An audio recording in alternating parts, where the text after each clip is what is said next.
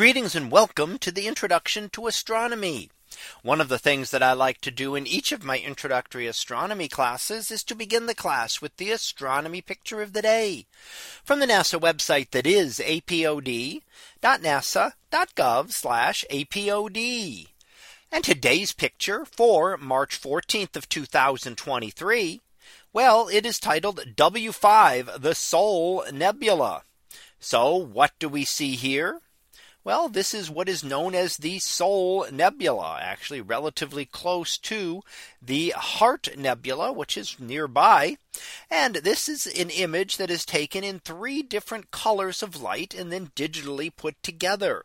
So what we have is an image in the hydrogen in red. So the red color represents where the hydrogen emission is, yellow for sulfur, and blue for oxygen. So it's looking at the emission, just the specific emission of the gas of those 3 elements in this nebula. Now the nebula contains a number of star clusters and is a star forming region.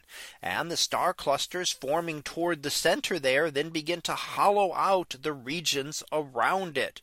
So it clears those regions out, leaving less material in the central regions, and material toward the outer regions are stars still in the process of formation. So the star cluster formation is an ongoing process and doesn't occur all at once. It can take hundreds of millions of years for a cluster to fully form. And the clusters, we can see a number of regions here where stars are still forming. We can see some of these tendrils pointing in toward the central regions of the areas that have been cleared out. Those are the densest areas that still contain protostars in the process of formation.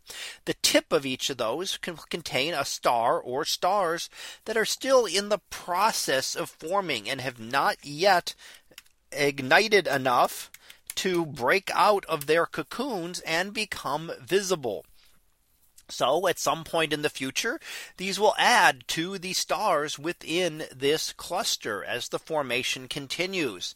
And eventually the Soul Nebula will disappear as the material is continually pushed away by the hot stars that form and clears out the gas and dust that is remaining. So if we could come back in a couple of 100 million years, we would see just the star clusters that have formed, along with maybe a few wispy tendrils of gas remaining that had not happened to have been cleared out. So the process of star formation in a galaxy like ours is an ongoing process and continues and has been going on in our galaxy for 10 billion years. So stars have formed across that whole time, leaving from time to time nebulae like this for a short period during that stage of formation. So that was our picture of the day for March 14th of 2023. It was titled W5, the Soul Nebula. We'll be back again tomorrow for the next picture. So until then, have a great day, everyone, and I will see you in class.